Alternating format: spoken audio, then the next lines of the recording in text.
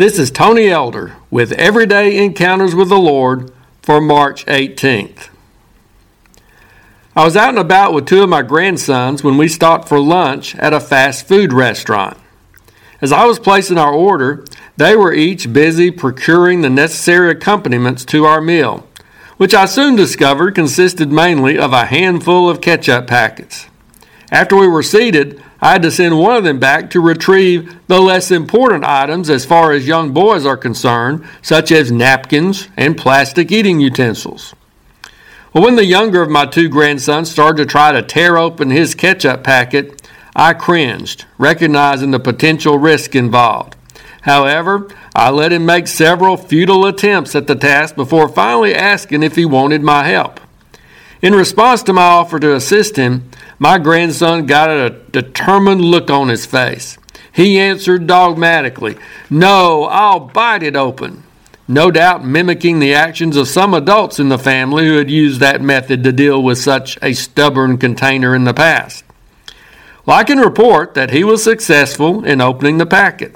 However, as he did, ketchup squirted out onto his shirt, onto the table, and primarily in a large swath across his face.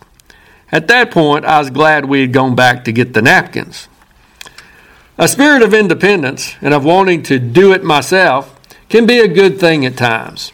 I wouldn't want to hamper the development of that attitude in my grandchildren, especially when so many people today are more than willing to depend on others to take care of their needs rather than taking that responsibility themselves.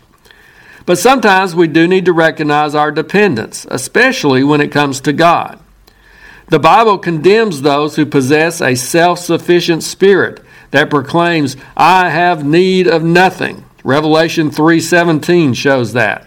And it commends individuals who realize their own faults and limitations, but who lean upon God to overcome those shortcomings. It's wisdom, not weakness, to look to God for help. And we have a Heavenly Father who wants us to come to Him with our needs and concerns.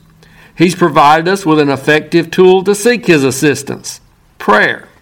He says in Luke 11:9, "Ask and it will be given to you." And in James 4:2, he even tells us that there are some things we don't have simply because we haven't asked for them. Yet how often do we stubbornly act like my grandson did at the restaurant? We know God is available to help.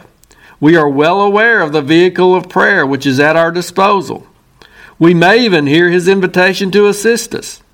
But we become even more determined to try to do it ourselves, often with a similar result of making a mess of the whole matter. So what tough situation are you dealing with these days? There's a time and a place for dogged determination that keeps on trying, but there's also a place for handing matters over to someone who is much more capable of taking care of the situation than we are.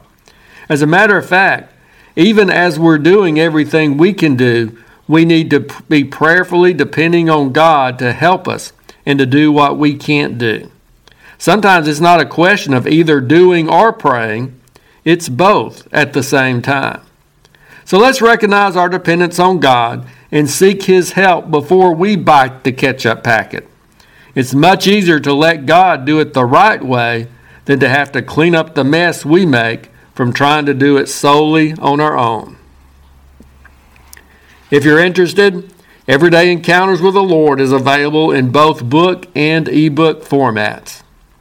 And now I pray that you will encounter the Lord today in your own everyday experiences.